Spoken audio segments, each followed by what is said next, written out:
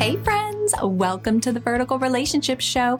If you are ready to heal God's way through God's Word, you desire to have healthier, loving, and thriving relationship with yourself, others, and most importantly, Jesus, then it's by no accident you're here because there are only divine connections in God's kingdom.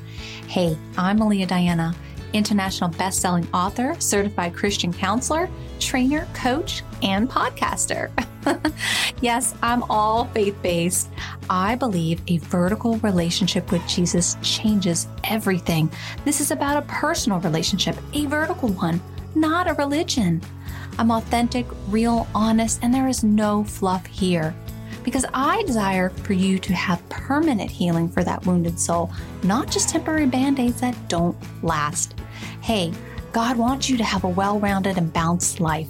So grab your coffee, your Bible, or just kick back, relax, and enjoy the show.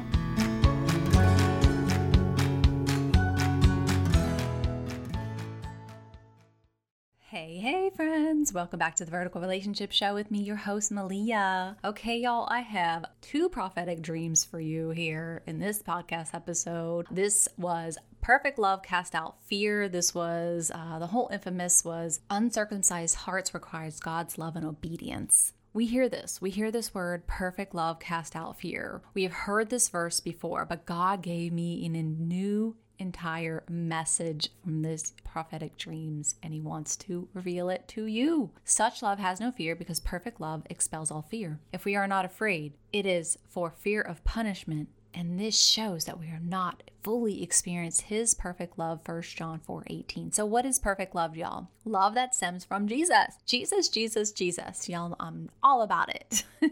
When heart is engaged in him only, not things of the world. Acts 7:15, you stiff-necked people, uncircumcised in hearts and ears, you always resist the Holy Spirit as your fathers did, so do you. Y'all, even that phrase right there, God revealed to me as your fathers did that this could be a generational thing. That's a whole entirely different podcast episode. I'm not going to get into that today, but this can be generational. An uncircumcised heart is one that is closed to God's attempts to affect it. It resists it, y'all. And this is why it's called stiff-neck. A stiff-necked person is unyielding. His head is set. His jaw is clamped down. Ears are closed. His teeth are clenched. This is the effect of an uncircumcised heart. Even Deuteronomy 10:16, circumcise your hearts, therefore, and do not be stiff-necked any longer. Okay, my first dream. Okay, I had these two prophetic dreams that needed to get the message out. If y'all know, I've been working on another book. It's about spiritual warfare, and many more attacks have come my way. I know it's going to help so many people. One thing to keep in mind, if the enemy is not chasing you, you are not after God's plan.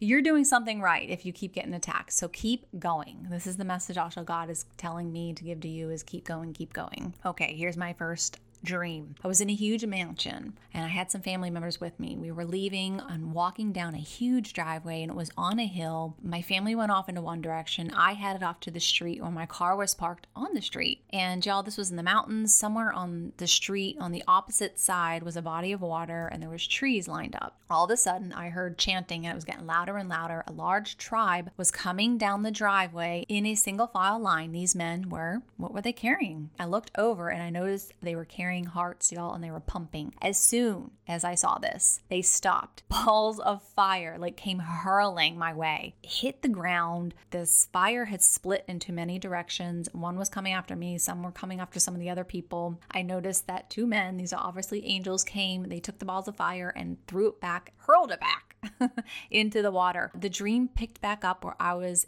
back inside the mansion. I was in the basement and I noticed the garage door was open and I went to go close it. It was really, really dark inside. I grabbed the knob with my right hand to pull it shut and it would not go. That force was pulling from the opposite side. Y'all know that was demonic. Tugging a war with it. Then I finally took my left hand and grabbed the left side of the door to give it more force to pull it back, y'all. And then a demonic hand tried to grab it. I immediately yelled, no, pulled my hand away and woke up. God had me reflect on it a bit and told me not to worry. Y'all, this is what he said. I have your right hand. The demon can't touch you. That's why it's tried to grab my left hand. Immediately this verse came to me. For I hold your right hand, the Lord your God said, and I say, do not be afraid. I am here to help you. Y'all, he's here to help us. He has our right hand. Isn't that amazing? Okay, second dream. I was at school. Y'all know I love learning and teaching, but I was back in school and I was trying to find my locker. I knew this locker was 2 something. It was 211, 212. I knew it was 2 something. The bell was about to ring and I went into the classroom knowing my locker was not in the hallway and it was in the next one over. A person was after my bag. This person was after my computer, which had my book on it. Y'all know. As I just said, I, have so much information in this book and I knew it was after me. I knew it was demonic. I grabbed my bag, ran into another classroom and locked the door. The next thing I knew, I was in the hallway talking to a friend about a heart transplant. This heart transplant was for me and I was holding the organ in my hand, but it was not pumping. I was telling my friend I was not comfortable putting another person's organ in me. I'm really particular about what I put in my body and stuff. And I woke up and I went into deep prayer and Bible and God led me to Ephesians 2. Now I'm going to read, it had 2:12, but I'm going to read 2:11 through 13, before and after it because y'all, you're not going to mention this, it mentions the uncircumcised hearts. Don't forget that you Gentiles used to be outsiders. You were called uncircumcised heathens by the Jews. You were proud of the circumcision even though it affected only their bodies and not their hearts. Okay, y'all, it affected only their bodies and not their hearts. In those days, you were living apart from Christ. You were excluded from citizenship among the people of Israel. You did not know the covenant promises God had made to them. You lived in this world without God and without hope. But now you have been united with Jesus Christ. Once you were far away from God, but now you have been brought near to him through the blood of Christ. Couldn't I get an amen on that? God also gave me 1 John 2:14. I have written to you, you who are God's children, because you know the Father, have written to you. You are mature in your faith because you know Christ. You existed from the beginning, have written to you who are young in the faith because you are strong. God's word lives in your hearts.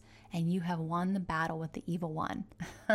Okay, y'all, we've already won. But we do have a partnership with him. 1 John 4:4, but you belong to God, my dear children. You have already won the victory over those people because the spirit who lives in you is greater than the spirit who lives in the world. Y'all, these prophetic messages, the basis of my new book, is our hearts need to be changed radically by God. God has been showing me about the heart, how evil, satanic rituals, false religions, cults of evil forces of the unseen realm keeps hold of our hearts. These are idols and we must get rid of them. We must not have any other God in our heart. God was showing me that, he has my heart. He altered it. He changed it by his word. He changed it in my heart, through my heart, for him. For that he is protecting me for being obedient and following his ways. He's protecting me. Same goes for you. The enemy will still try to keep you stuck. You have to know your authority and identity in him, where we allow God to have every piece of our hearts, y'all, the good and the bad. Just give it to him and stop following worldly ways, religions, false prophets, y'all. We have to give it to him. That inner man has to be changed. Circumcision has a physical act in the body that involves the cutting away, which is not very comfortable. However, it represents the seal of the covenant between God and Abraham. This covenant did not stop with Abraham, but was continued on through generations in the nation of Israel. This nation was not to be taken lightly, and if anyone refused that, they were cut off from his promise. Y'all, same goes for us. In this instance, the circumcision of the heart was a committed walk in the obedience to the Lord, to consecrate yourself, to love God, and to serve him with your whole heart. We therefore understand that circumcision of the heart is an inner man commitment and reflects itself by the outward lifestyle. The Lord your God will circumcise your hearts and your hearts of your descendants, so that you may love him with your heart and with your soul and live. Deuteronomy 36. Y'all, I hope you are blessed by these prophetic words. There is so much evil out there. And, even that first dream, demonic, y'all. It was demonic. There's so much demonic forces out there that are holding our hearts. There's rituals out there, the satanic, that do these rituals to get our hearts. The devil is after our soul, okay? He's after your heart also. You have to have that heart transplant with him. Is God showing you that you have to change some stuff and get right with him? If you have to start over, start over. There's nothing wrong. There's no shame in that, okay?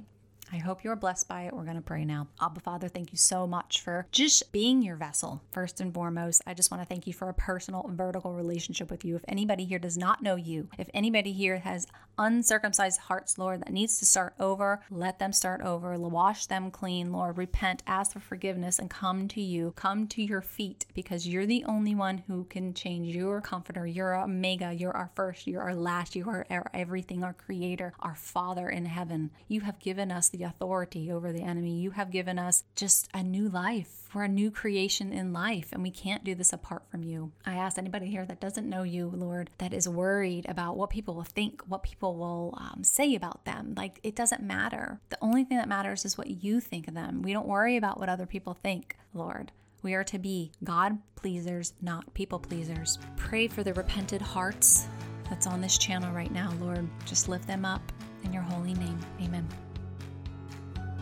Did you know with your help, we can spread the love of Jesus together? Real quick, if you found value, this resonated with you, or this helped you in any way, head on over to iTunes, subscribe, and leave a short review. Let's help further God's mission together. Yes, you can be a part of growing God's kingdom and helping lost souls too. Get to know more of my heart on maliadiana.com. May God bless your path, my friends. Thank you for listening. Blessings.